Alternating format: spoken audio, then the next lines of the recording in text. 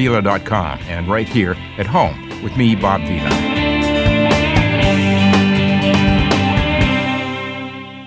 KCAA Loma Linda, 1050 AM, 106.5 FM, and now 102.3 FM. Phil LeBeau, CNBC. Are car buyers finally warming up to the idea of owning an electric vehicle? Automakers think so. At this year's New York Auto Show, the industry is rolling out more plug-in models, from SUVs to luxury sports cars to electric pickup trucks. It is the start of a wave of EVs that will hit showrooms over the next 3 to 4 years. And as more models come out, especially those starting at a lower price, buyers are showing more interest. Yes, electric vehicles still make up less than 2% of the total U.S. auto sales, but that's expected to gradually change as more models come out and as Americans become more comfortable with the idea of recharging their car or truck. We may be a ways from seeing scores of plug-in models driving around, but that day is gradually moving closer. I'm Phil LeBeau, CNBC. The Home Depot has very good news for your lawn. It's called Scott's Thicker Lawn, right now from only $19.98 a bag. Thicker Lawn is a 3-in-1 mixture of seed, fertilizer, and soil improver, perfectly formulated for thicker lawns and happier lawn owners. So spread the word for up to a 50% thicker lawn after just one application. Today is the day for doing with Scott's Thicker Lawn from only $19.98 a bag. Now at the Home Depot. More saving, more doing. Selection varies by store. It's the little things. Like finding $20 in the wash. Woo! Jackpot! Or knowing where to shop online for all the newest styles and best deals around. Stage.com, of course. Visit Stage.com today for incredible sales, our newest markdowns on clearance, more extended sizes, and even more choices. Plus, check out today's deals online for daily coupons and offers. Fresh styles, big savings, and fun perks every day. Stage.com. Little things mean everything. Offer exclusions apply. More now on the NBC News Radio. I'm Tom Roberts. The East Coast is under the gun today for heavy rain, high winds, and possible tornadoes. Forecasters say the risk of heavy thunderstorms extends from Florida to Pennsylvania and New Jersey through tonight. At least 3 deaths are blamed on the storm system that swept through the deep south, spawning tornadoes and torrential rainfall. Life sentences are being given to the Southern California couple who tortured and abused 12 of their 13 children. David and Louise Turpin both pleaded guilty in February to numerous felony charges, including dependent adult abuse and child endangerment. Janet LaTourette is an attorney who read one of the victims' stories in court today. I remember our mother sitting in her recliner and crying, saying she don't know what to do. She didn't want to use rope or chain, but she was afraid her children were taking in too much sugar and caffeine. The Turpins will be eligible for parole in 25 years. High-profile Democrat Joe Biden may be just days away from announcing his campaign for the White House. NBC political reporter Mike Memoli. Advisors to the former vice president confirmed to NBC News that they're putting the final pieces together for an announcement of his candidacy next week. Multiple sources say Biden will enter the race via a video announcement. The House Judiciary Committee is following through with its pledge to subpoena the Justice Department for a full unredacted Mueller report. MSNBC legal analyst Glenn Kirshner says it's unclear if Attorney General Bill Barr will comply, but he thinks at some point at least some top congressional leaders will get to see it. I do think one way or another the full report is going to go to Congress, maybe first to a select group with security clearances so they can see everything. Barr has agreed to appear before House and Senate Judiciary panels early next month. Today is one of the holiest days of the year for 2 religions. Christians are marking Good Friday and Jews are observing Passover. You're listening to the latest from NBC News Radio. I'm finally getting my abs back thanks to TC1 Gel. I gained some inches around the belly last year and the holidays didn't help either. But then I discovered TC1 Gel and now 2019 is the year of my abs returning. TC1 Gel is a thermogenic gel that you rub on your waist 15 minutes before exercising. Then simply put on the TC1 sweat belt and start your workout. You'll sweat like crazy and feel the burn. It focuses on boosting circulation, increasing perspiration, activates body heat, reduces muscle fatigue, and burns off more calories calories. Get your TC1 gel now. Go to tc1gel.com and use the code RADIO30 for a 30% discount on this amazing product. Again, RADIO30 is a code for 30% off the regular low price of TC1 gel. You can also go to www.tc followed by the numeral 1 gel.com. That's TC1 gel.com. TC1gel.com. Get rid of a few inches and get your abs back with TC1 Gel. Also, follow them on Instagram, handle TC1Gel.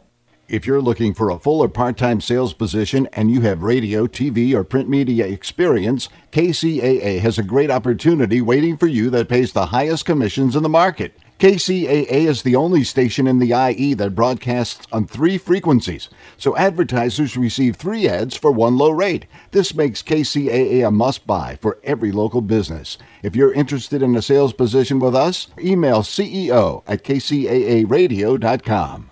It's time to make the Tri-City Center in Redlands a regular part of your weekly shopping experience. Tri-City is home to a wide assortment of quality businesses, including the all-new Ocean Aquatics. Check out their variety of exotic tropical fish, along with fish food, accessories, and tanks of all shapes and sizes. The Tri-City Center is located just off of Alabama and the Tennessee exits in Redlands. Visit the Tri-City Center today and find out why it's called the Mall with a Heart.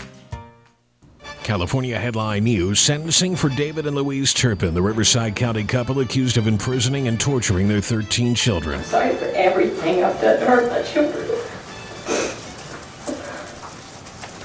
I love my children so much. I'm blessed to be the mother of each one of them. David Turpin also reading a statement claiming his intentions were good. 2 of their children reading emotional statements as well before a judge sentenced them to 25 years to life. Congressman Devin Nunes not impressed with the content of the Mueller report. What I call the Mueller dossier.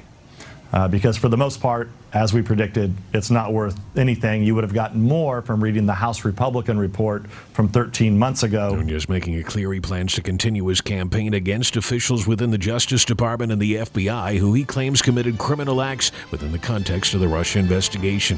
Music lovers back in Indio for weekend 2 of the Coachella Valley Music and Arts Festival. Jeff Scott, California News.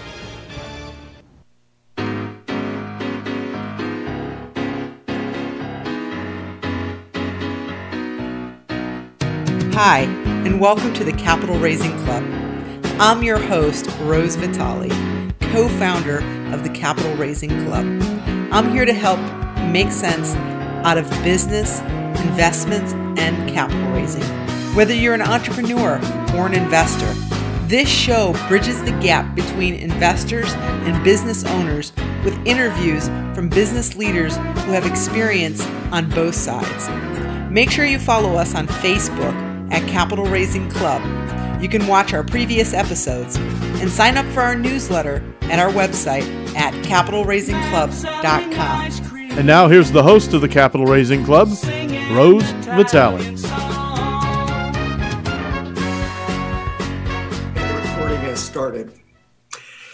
Well, greetings, yes, and thanks for tuning in on Capital Raising Club radio show. It is brought to you by Rose Vitale, who is the co-host and the founder of Capital Raising Club.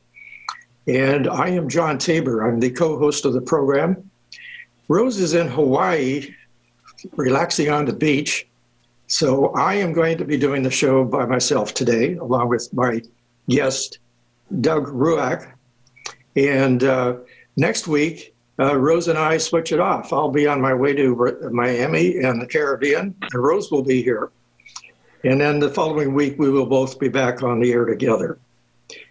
Now, the Capital Raising Club is leaders in creating strategic partnerships and relationships between investors and those who are in need of capital for a variety of projects. This could be a business enterprise. It could be any number of other worthy activities. It is one of those places that I would compare to a dating service. I know that may sound a little crazy, but I am a successful user of dating services. My wife, Nancy, and I met through one 6 years ago, and we are doing just great. So What we are all about is putting the investor up on our website, along with key persons who can help us assess different projects. And then we put up information about persons who are looking for money and who have all the necessary credentials to back up what it is they request. And then we have the persons such as Doug, who are experts that we call on to help everybody come to agreements and put together necessary business arrangements. Now, Doug is the president and founder of Regulation D Resources. He founded it along with 4 partners in 1999 with the purpose of providing Regulation D exempt offering advisory services to corporate clients. Regulation D Resources services the Fortune 500 level clients as well as smaller startup and developmental stage companies. Now, the company Regulation D Resources is specially focused on the real estate, energy, and technology sectors. Doug, welcome to the program. Well, thank you. Doug, why don't you tell us a little bit about yourself in terms of your relevant experience and, how did you ever get into doing the business? Absolutely. When I graduated from college, I decided that I wanted to follow the entrepreneurial route, and it was at that point that I went out and started a commercial mortgage brokerage and built up a portfolio of deals, and at that point ended up then merging that company into a company that was executing Regulation D private placements at the time, and that's really how I got my start in Regulation D offerings and the kind of the inner workings of the securities code. Okay. Please tell us what Regulation D stands for.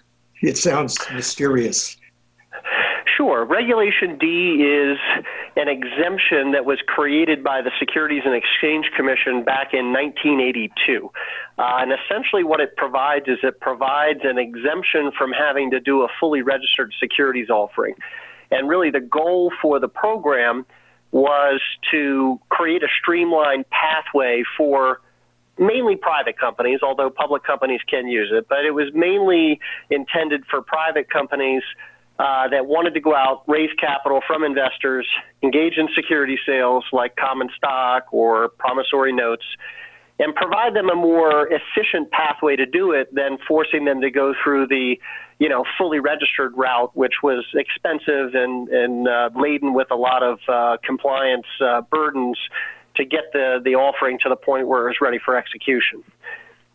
Now, is this something that everybody in business should get into? Do they need it? If you're going to go out and raise capital from investors, you're going to need a securities offering.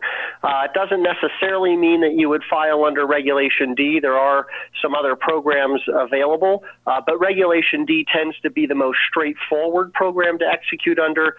And, each year I think it varies, but I would say anywhere from, 1.4 to 1.8 trillion in capital is raised under the program each year.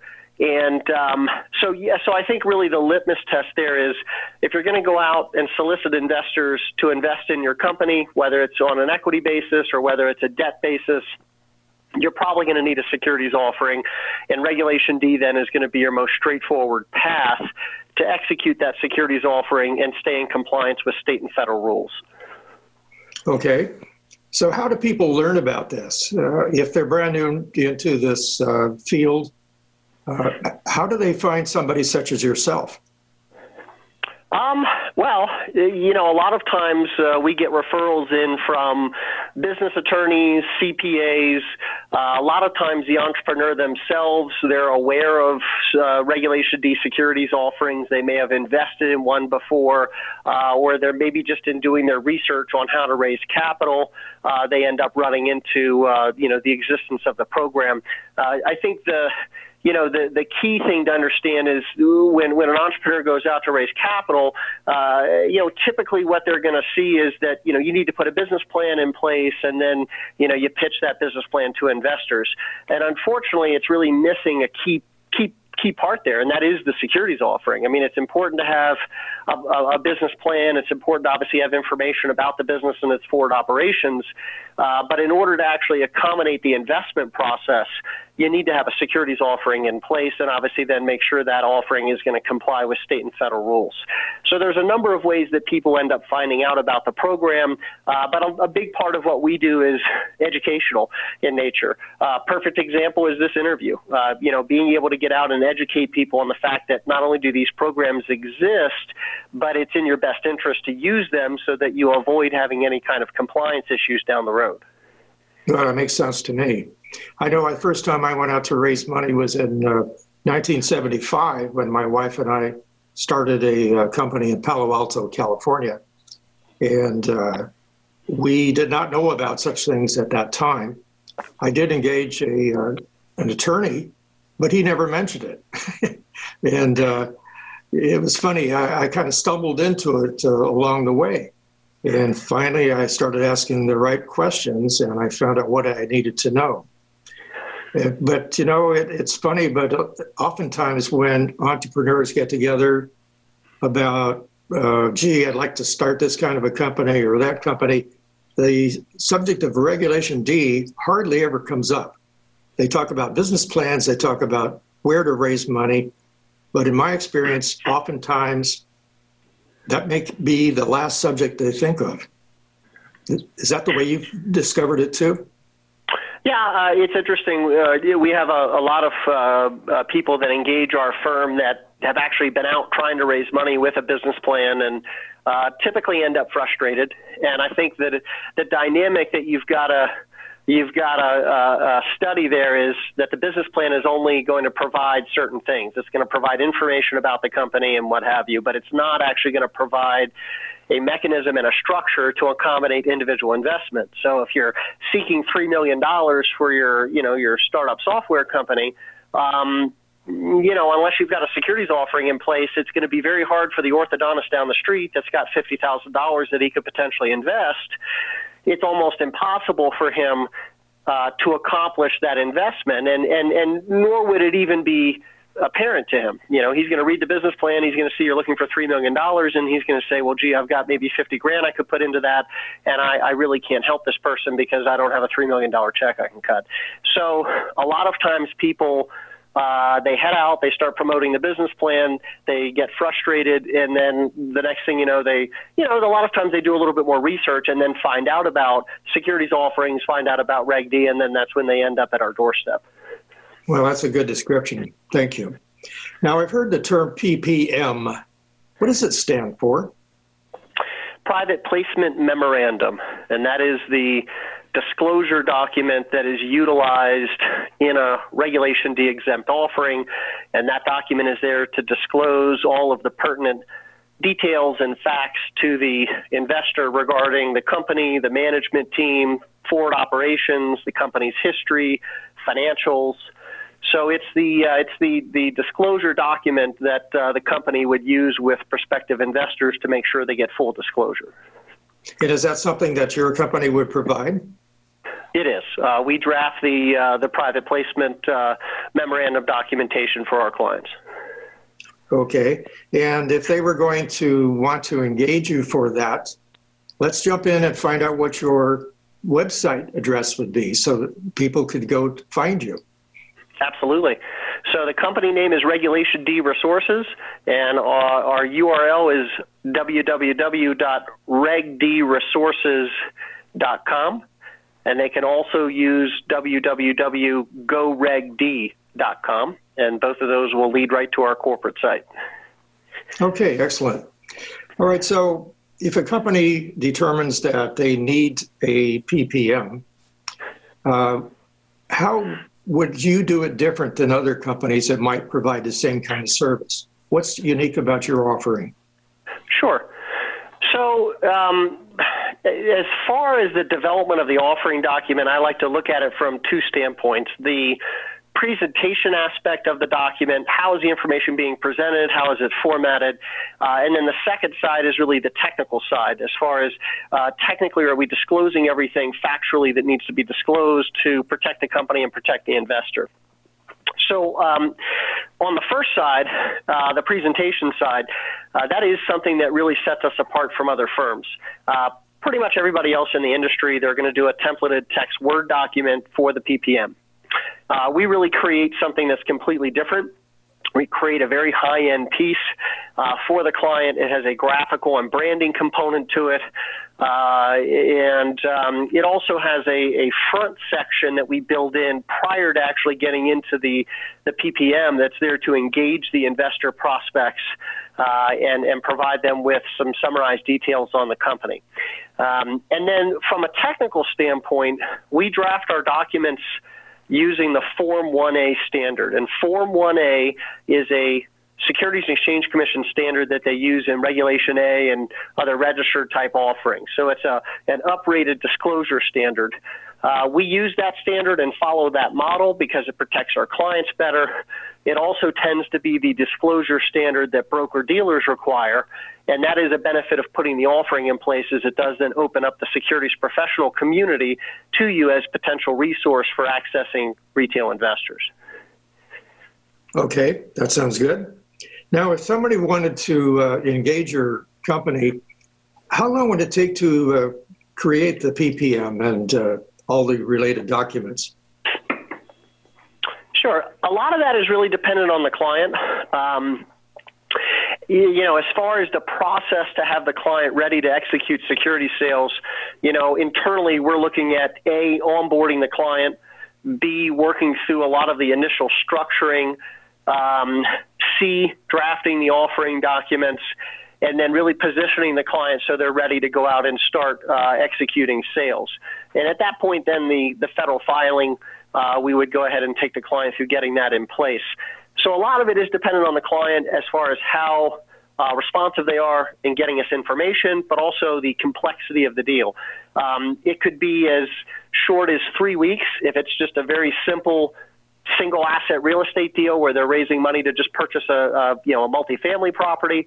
It could be 6 weeks or longer if it's a deal that's more complex, or if the client isn't really necessarily in a rush to get us information, and we're getting information over a period of a couple weeks through the process. I had visualization of somebody pulling teeth. Sometimes it's difficult to get information out of people who have never been asked to do it before. Do you ever run into that? It is a challenge of the business, and actually we train our staff and underwriters in the process of getting the proper information from the client. We actually have a lot of stock content in place too. So, for example, if someone's going to come through and do a real estate fund, we actually have a lot of stock content we can provide that will put them 60%, 70% of the way home to having finalized content. But that is a big part of putting a proper PPM in place, is what information is needed. Are there related party-owned companies that are providing services to the company that's actually raising capital where we need to disclose that? So again, you kind of go back to the technical and the narrative side. Technically, there's certain things that just need to be disclosed to make sure that investors understand the company's operations and that full disclosure is being made. But you also have to look at it from the standpoint of, are you telling the story of the company in that disclosure as well? Is the orthodontist down the street reading this document, is he going to understand your company's business and your operations and understand the opportunity? So at our company, we really, really view the development of the PPM through those two different lenses. Have we developed it so it's telling the story properly and is really providing a solid indication of the opportunity? And then obviously B, which is just the factual technical disclosure, making sure that everything that needs to be disclosed on a factual basis is being disclosed. Okay. So let's say that I wanted to engage you to do this for my company. And how would I commit to something like that? Is there down payment required? Contract payments? Is it all paid in full? What is something very typical in terms of a project you might take on? Sure. So we actually have two sides to our business. We have our offering preparation and execution service. That is our core business. It's what we've been doing since 1999. That's all the structuring work, document drafting, taking the client through their filings at the state and federal level, providing them access to our broker-dealer assets, and then providing them full compliance support through full execution of the offering. That service is a flat fee. It's $7,000. It's paid $3,500 to engage us, and then the balance of $3,500 is due 30 days net from that date. So they'll pay half. We get started on preparing the offering, and then from there, the second payment would be due 30 days hence. And then the second side of our business is our web portal application. We actually have our own software application that tracks and manages all of the subscription processes. So it takes people through all the prospect activities as far as evaluating the offering, accessing the PPM documents, accessing critical information. There's then an invest feature, so it'll take them through the actual investment process, take them through executing all the subscription documents. If it's a 506C-based offering, it'll take them through their verification. There's also an investor relations hub in the back end, and then there's a admin side that actually has features that allow the client to manage the entire offering. So for that software, if the client wants to use that software to manage all the processes, that's a $3,500 build fee, and that's the front-end website build and then the back-end software build. And that is a discounted rate for our clients. So if you've come through and done offering preparation with us, you actually get a discount on that build fee. And that's paid $2,000 as a build deposit, and then the balance is due 60 days net or when the portal launches, whichever comes first. And then from there, the ongoing fee on that's just $30 a month, and that's covering your hosting and software to run that portal on our servers each month. Well, that sounds like quite an interesting deal. And I'm pleased to hear that you will do the hosting, because that's oftentimes is a dilemma for people. And further, one of the first questions that a person wants to ask is, well, how do I distribute this? How do I reach out to people who might be potential investors? Do you provide some of that service too?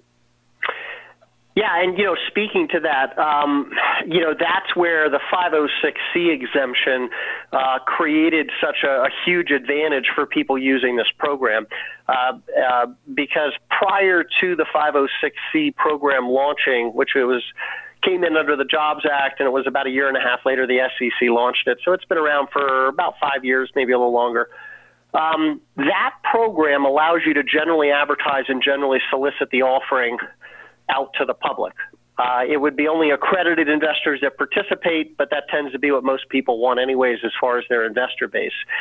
So when we have a client and they are evaluating the various programs that Regulation D provides, because there are 3 programs, 3 exemptions under the master umbrella, a big decision item that they have is, do I want to be able to generally advertise and solicit people and do social media promotion and press releases, or am I going to do a traditional private placement like a 506B or a 504 where I'm not allowed to do any open solicitation?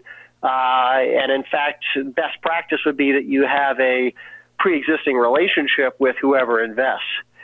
So as far as the capital access channels that we have a broker-dealer asset base we've built up over the years, FINRA broker-dealers that sell private placements. But if the client is also doing a 506C, now it enables us to also share with them the tactics and methodologies that we've seen other clients use to go out and get maximum exposure for their offering and raise money. Okay, good.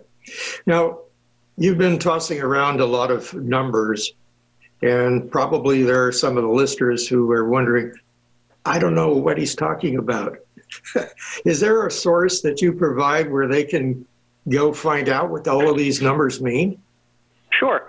So I would recommend, on our website, we actually have a section on our website regarding the Reg D programs. And again, we really approach this from an educational standpoint as far as the front end of our business, just because it does take some education a lot of times. People approach us, They've never heard of Reg D before. It's been recommended to them by their attorney or CPA, but they have no experience in it. They have no idea, what even constitutes a Reg D offering or the options. So our website does have information on the programs that are available and the differences between the programs. There's also the SEC's website. They have a small business section, and that also can discuss the options that are available to a company under the Regulation D program. Okay, sounds good. Now, if I'm a small business operator, do I need to go secure a securities attorney to help me do this, or can I engage with you directly and be assured that I'll be safe and go through the process without any undue risk? Yeah, where we really recommend counsel is a good business attorney that can make modifications to bylaws or create employment agreements or maybe make modifications to an LLC operating agreement. The work that we do is compliant. We've got an unblemished compliance track record over 20 years. So there really isn't a need for someone to engage securities counsel. In general, they do need to obviously bring on board professionals that have experience in doing this. And I think as far as legal counsel goes, there are a lot of times decisions and structure and things that get developed in the preparation of the offering that are going to impact constitution documents, your bylaws or your operating agreements. So I think that's where it's helpful to have a good business attorney on board that can make those changes. The other thing that we've seen too is just corporate cleanup things, like employment agreements. If you've got a CEO and a vice president and they've started a corporation and now they're going to go out and raise capital, they may not have had formal employment agreements before between themselves and the company, but now that you're going to go out and raise money and bring on board outside shareholders, you really want to start cleaning some of that stuff internally up, and that's where having a corporate attorney maybe draft some employment agreements would be beneficial. Yes, I would agree with you. Doug, what's to somebody who's going to raise money for the first time, what are the relative advantages or disadvantages of debt versus equity? What would you say about that? Sure. So the rule of thumb that I like to use, and it is just a general rule of thumb, but I think it helps people understand better the differences, is if you're looking to sell the upside of the business, you're probably going to need a pathway to common equity, meaning we've got our software company, and in year 5, we're planning on having $42 million in revenue, and we're going to have a valuation that's, $410 million. You're selling the upside of the company with that story. So in that regard, you're probably going to need a pathway to common equity, because common equity is really where people are going to benefit from the accretive value that's getting built into the business.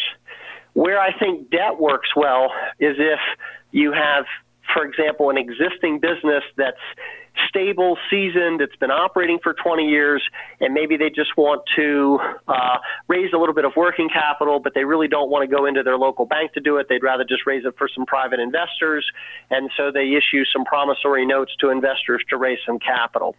The problem with just straight notes is, they're not participating in the upside of the business. So I've got a note from the company. I've got a debt instrument in place. I'm getting paid, 8% annualized, and there's a 2-year maturity. So at the end of 2 years, I get my principal back, but I'm not benefiting from any of the accretive value or the success of the company. I'm just getting that set interest rate. So that tends to be the rule of thumb I like to use, is if the pitch is you're selling the upside of the company, you're probably going to need to have some type of pathway to common equity to allow those investors to benefit from that. That's a good explanation. That's probably the best one I've heard in quite some time. What would you say to someone who says, well, I think I need some money, but I'm not sure how much I should go for? How do you deal with that kind of a question? Sure. Well, one of the things that we review actually in the first phase of our process with clients is a data point called the minimum offering amount. A lot of people have a handle on the maximum they want to raise, but there's also usually tends to be a minimum offering amount built into these deals. As far as addressing the maximum, typically what I tell people is, it obviously does come down to on a case-by-case basis, but that maximum offering amount that you're going to raise is obviously going to fund certain objectives. And a lot of it just comes down to how many objectives and what's the time frame, because a mistake that I see people make is they'll want to go out and raise $4 million in their initial round. But when you look at their use of proceeds and you look at the timing on use of proceeds, they're not actually using a lot of that capital until month 18 or month 24. Well, there's no reason to raise that capital in the first round. The first round is your most expensive round. You've got the lowest valuation. You're going to have the most unattractive terms, at least as far as the valuation goes, and unattractive to management. So as far as that goes, you want to limit your exposure to the higher cost capital. And in that regard, a lot of times companies will come out with an offering amount that funds certain objectives over maybe a shorter period of time, maybe 10 to 12 months. And then once they've deployed that capital, move the company forward, now they can go out and do a secondary round at a higher valuation and a higher share price to raise the additional capital that they need. So that is, that might be helpful advice for listeners is kind of analyzing how much capital would they need, and then also understanding that, you can break these into rounds and it actually can be beneficial. The minimum offering amount really is triggered just when you reach a minimum level that you can fund the achievement of at least one objective. And that's really there just to protect investors. That way, if they invest in the offering, they know you're not going to utilize those funds until you've reached that minimum. And if you reach the minimum, obviously you've got enough in hand to at least accomplish a key objective. Okay, that sounds good. Now, I've heard the term blue sky. What does that mean? So that is really, that relates to the state filings and state interaction. And this kind of drives back then to the three, looking at the three programs that are available under Regulation D, because two of them actually have a federal preemption benefit. The third one actually is subject to state level rules. So the 504 program, which is an older Reg D program. It's been around for a long time. The 504 program caps at $5 million in a 12-month period of time. It is a program that is fairly frequently used, but it is subject to state-level rules. So you file under 504 for your Fed cover, but as you have sales, you have to comply with whatever the state rules are in the state of residency of the investor. The 506 programs, and there's two of them, 506B and C, have a federal preemption benefit, and that's a benefit that got built in to those programs in the National Securities Markets Improvement Act of 7. So that's a benefit that's been in place for a long time. But basically what that benefit is when you sell through the 506 programs, the federal rules supersede the state rules.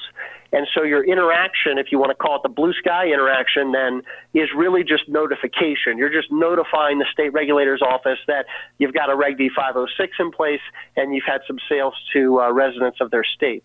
So the 506 programs have some efficiency there because they're not subject to state level rules. You're just doing notification at the state level as you have sales. Okay. We hear a lot about IPOs. How does that relate to what you do with your advisory advice? An IPO really is a private company that is now going to, offer its shares publicly and essentially become then publicly traded. How it relates to a Reg D would really be that a lot of the processes are similar. You're not a public company at the end of the process of going through a Reg D offering, but you have followed some of the processes that are inherent in an IPO, structuring the offering and sale of shares, setting a valuation, development of disclosure documents, obviously, the sale of the securities out to the investors. So there's some similarities in the processes.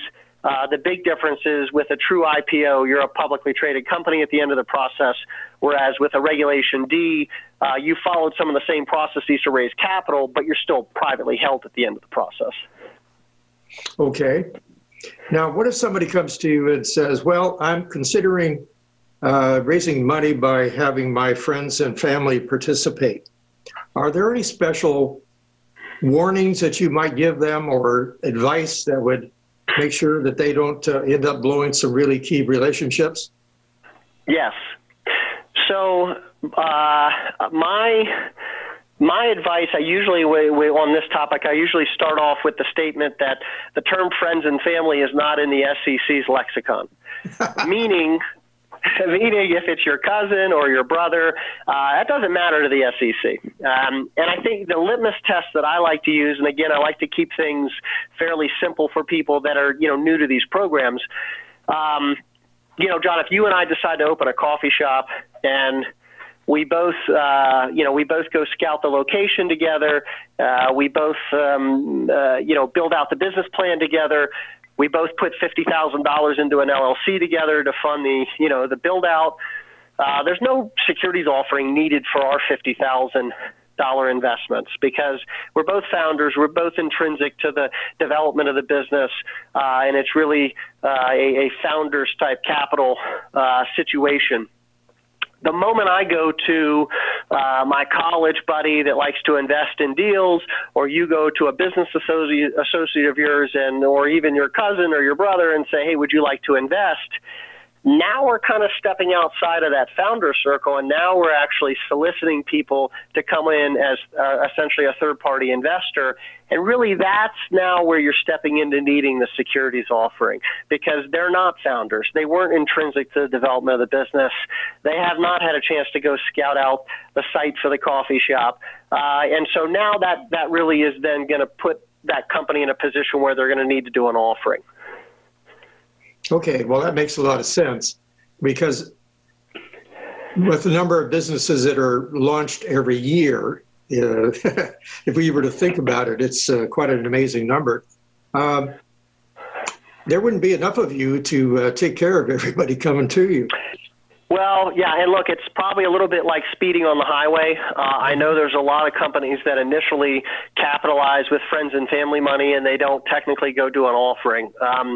Ideally, they should. I think the other dynamic that I try and get people to look at is if you're raising money from friends and family, you really want to make sure you're doing things properly because if the business fails, if they lose money, that's going to make for, some uncomfortable moments at the Thanksgiving dinner table anyways, but as long as you've done things properly and you did everything according to proper protocols and did an offering, you've at least done everything properly from that standpoint. And that's something I like to stress is if you are dealing with people that you have relationships, friends, and family, you almost want to go overboard as far as making sure that everything is pin perfect on the compliance side. Yeah, that's a good way to look at it. One of the things that people read about in the newspapers and magazines and websites and so on is that roughly 90% of all new companies fail within the first 5 years. In your experience, is that a real number? And what is the most likely reason for a failure? Is it money or something else? That's a good question. It's hard for me to really gauge the accuracy of that number. I can't say it would necessarily surprise me. I think, when I see businesses fail, usually there's a common thread there. I would say that looking at kind of your top main issues that companies have, number one would be that they did not have enough capital to sustain themselves to get the business to the point where it was revenue generating. I think part of the other issues that companies face and ultimately fail is that they don't really have a solid plan for expansion. They may have a good idea. They may have, fostered that idea to the point where they want to launch a business around it, but they really haven't thought through how they're going to market their business or service and get it past that phase. Because the first year or two of a business is a critical juncture. You need to get revenues up to the point where you can cover expenses, and it just tends to be a high-risk time period. And again, that's where being able to raise some outside capital and have a healthy balance sheet is at least going to give you a war chest of capital you can go to if things aren't going as planned in terms of the growth of the business. Yes, I would agree. Back in my earlier days, I participated in the founding of a company that grew rather rapidly. We went from 6 of us sitting around a table staring at one another saying, what do we do first? To where we had 1,300 employees inside of 2.5 years. And at that time, we were pulling in more than $55 million in sales. The problem was we didn't have enough capital. And we ran out of operating cash. And that necessitated bringing in a partner who then proceeded over the next 12 months to gobble us up, spit us out. That was a rather difficult experience to go through, but one that taught me a lot about making sure that there is plenty of money when you need it for your operations. Yeah, definitely. I think being undercapitalized, that actually goes back to the equity and debt comparison, and that's another reason why I encourage early stage companies, if they can, to raise equity, because it's going to be cash on your balance sheet. You're not going to have a default risk, because that's something else that sometimes happens is companies will issue promissory notes. They'll do a 24-month note to investors to provide them some a Series A capital. The problem is then the business doesn't grow as intended. And now they're bumping up against that 24-month maturity date, and they've got several million that they've now got to pay back to investors under this note, and they don't have the capital to do that. And now they're stuck in a tough position at that point. They're getting ready to default on notes, whereas if they had capitalized initially with equity, they'd have cash on their balance sheet and they'd be in a better situation. Well, I wish I'd known you a few years ago. It would have saved a lot of headache along the way. Now, as we're coming up near the end of our broadcast time here, what would you give us a general summary, Doug, that would give people the kind of guidance that they need to consider whether or not they want to go through the Regulation D process? What would you tell them? Let's just say we're sitting around our living room having a conversation about this, and you weren't necessarily in a selling mode. What would you say to them anyway? Sure. Well, what I would say to them is first identify where you want to raise capital from. That's going to drive whether you need a securities offering or not. And there are companies that benefit from venture capital. They benefit from the connections that the venture capital firm has, the relationships that the VC firm has. Granted, it's expensive money, but it also brings with it a lot of benefits, and a lot of times those are benefits that that company truly needs to grow and maximize its potential. A lot of companies obviously are not interested in venture capital, don't need the venture capital advantages. They're just looking for invested cash to move the business forward. And in that case, then, if they're looking at going out and raising money from investors, that's where they're going to need the securities offering. And then that's where, when they start evaluating the available programs, Regulation D is going to be really the most straightforward option to execute that securities offering and stay compliant. And then I think the other thing that I encourage people to look at is look beyond just doing a business plan and look at what's required to actually go out and execute an investment transaction with an individual. If you've got, again, the theoretical orthodontist down the street and he wants to put $50,000 into your business, what's required to do that? I think as you encourage people to start looking into the dynamics of that, it leads them automatically into a securities offering and PPM documents and subscription documents, and really puts them then on the right path for doing things properly from that point forward. Okay, great. Doug, one more opportunity here to give your websites before we sign off with you. Would you please tell our listeners what they are? Absolutely. So the corporate site is located at www.regdresources.com, and that's REGD resources.com, and then a shortened version that goes to the same corporate site is www.goregd.com. Well, thank you very much, Doug. You've given it some excellent advice, and as I say, I wish I'd met you years ago. It would have made my struggles and my wins more frequent.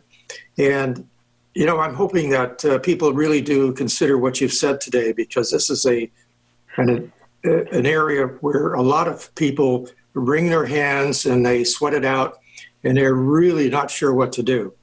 So I thank you very much for your wise counsel about this. And let me get ready to sign off for this particular meeting today by reminding you that you are listening to this on radio station KCAA, and this is a station that leaves no listener behind. And Rose and I don't either. So we will follow up with you anytime you contact us and inquire about potential investors or projects that we're aware of. We'll take good care of you to make sure that you're not left behind, and that we have resources that you can pull as necessary for whatever your project. So next week, Rose will be on the air by herself, and I will be sunning myself over in Jamaica and a variety of other places. And then I'll look forward to rejoining Rose the following week for our next broadcast. So thank you very much for tuning in today. And we thank you for telling other persons about us so that we can build up our listener base. We have important information that we want to share with everybody who is in the business community. Thank you very much for listening.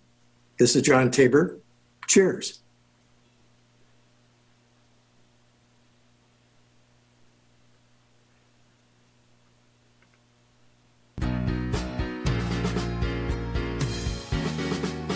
You've been listening to the Capital Raising Club with Rose Vitale. Join us each week on NBC Radio right here at this time. I'm here to help make sense out of business, investments, and capital raising. Make sure you follow us on Facebook at Capital Raising Club. You can watch our previous episodes and sign up for our newsletter at our website at capitalraisingclub.com. Join us each week on NBC Radio right here at this time on The Legacy, 1050 AM, Talk 102.3 FM, and Express 106.5 FM. And now on Alexa, get me KCAA.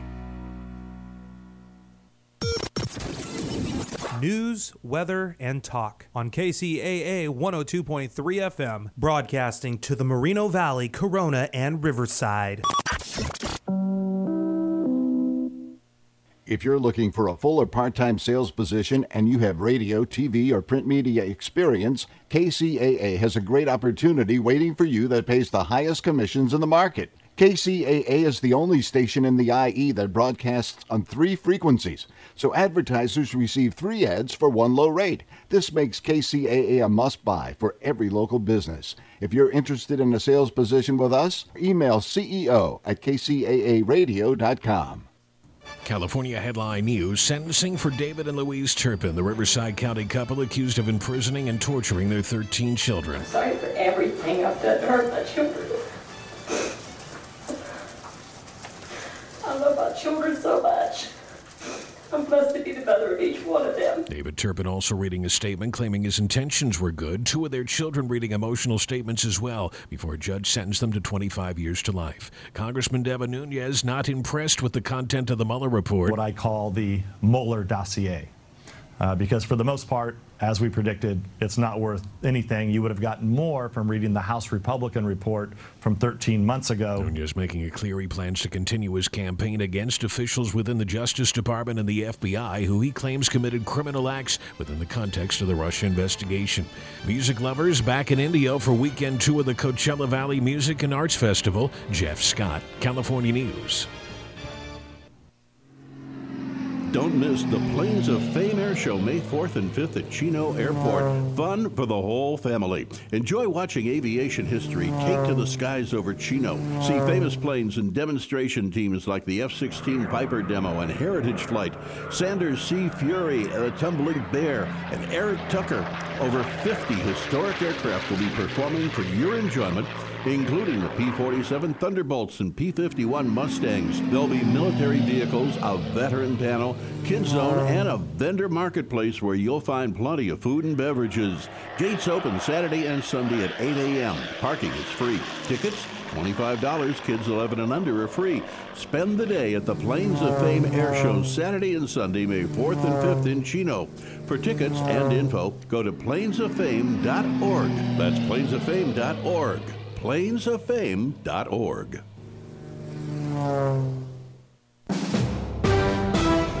NBC News Radio, I'm Tom Roberts.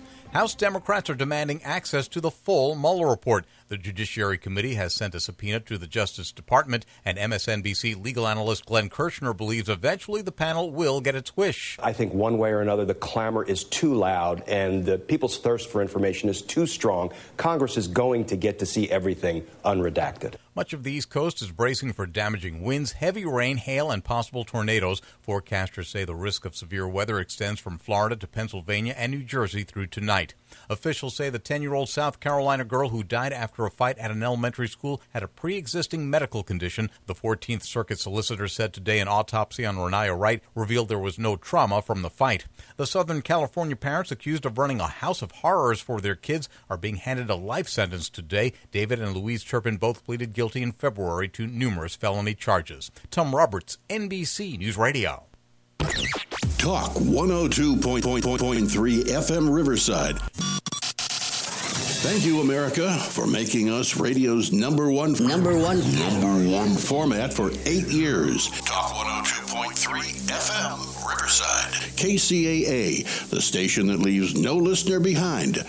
Attention all business owners, join C's Candies, Big Lots, Dollar Tree, and Sola Salon Studios at the Tri-City Shopping Center in Redlands. Availability is now open for your company, whether that be restaurants, retail, or more. Located between Alabama and the Tennessee exits where the 10 and the 210 meet in Redlands. The Tri-City Shopping Center is zoned for multi-use. Call today and schedule your appointment. Ask for Chris Beauchamp or John Jennings, 951-684-4400. That number again, 951-684-4400. The Tri-City Shopping Center in Redlands, the mall with a heart.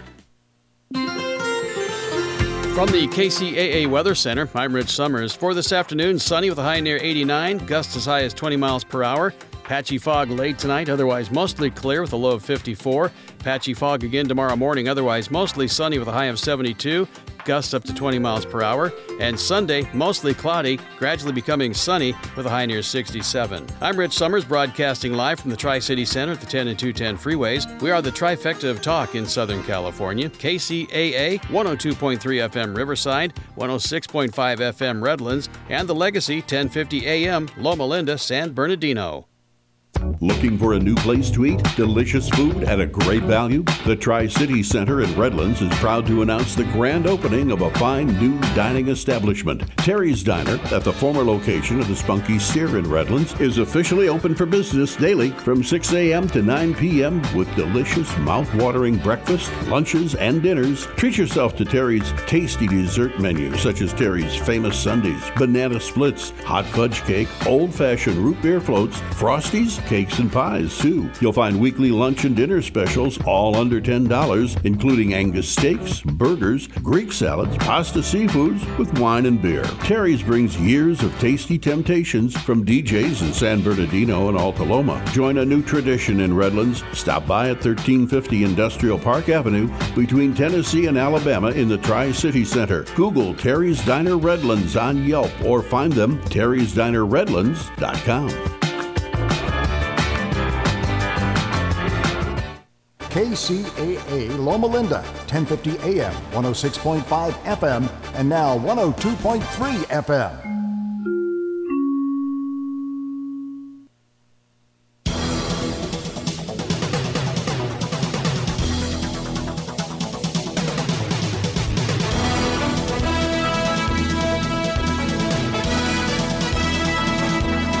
it's time for Culture Shocks with your host, Barry Lynn.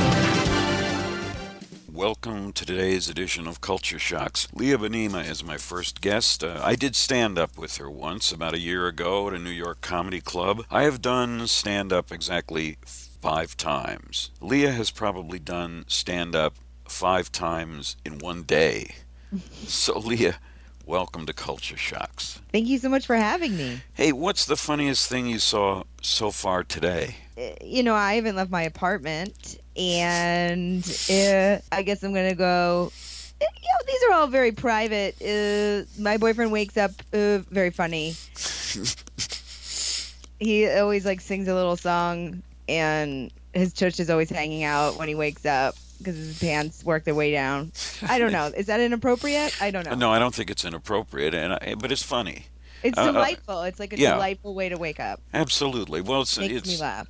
That's great. The funniest thing I saw this morning, I got up, in spite of having a rather high fever at the moment, I woke up desperately to watch the Bill Barr, as Attorney General, summary of the yet unreleased Mueller report.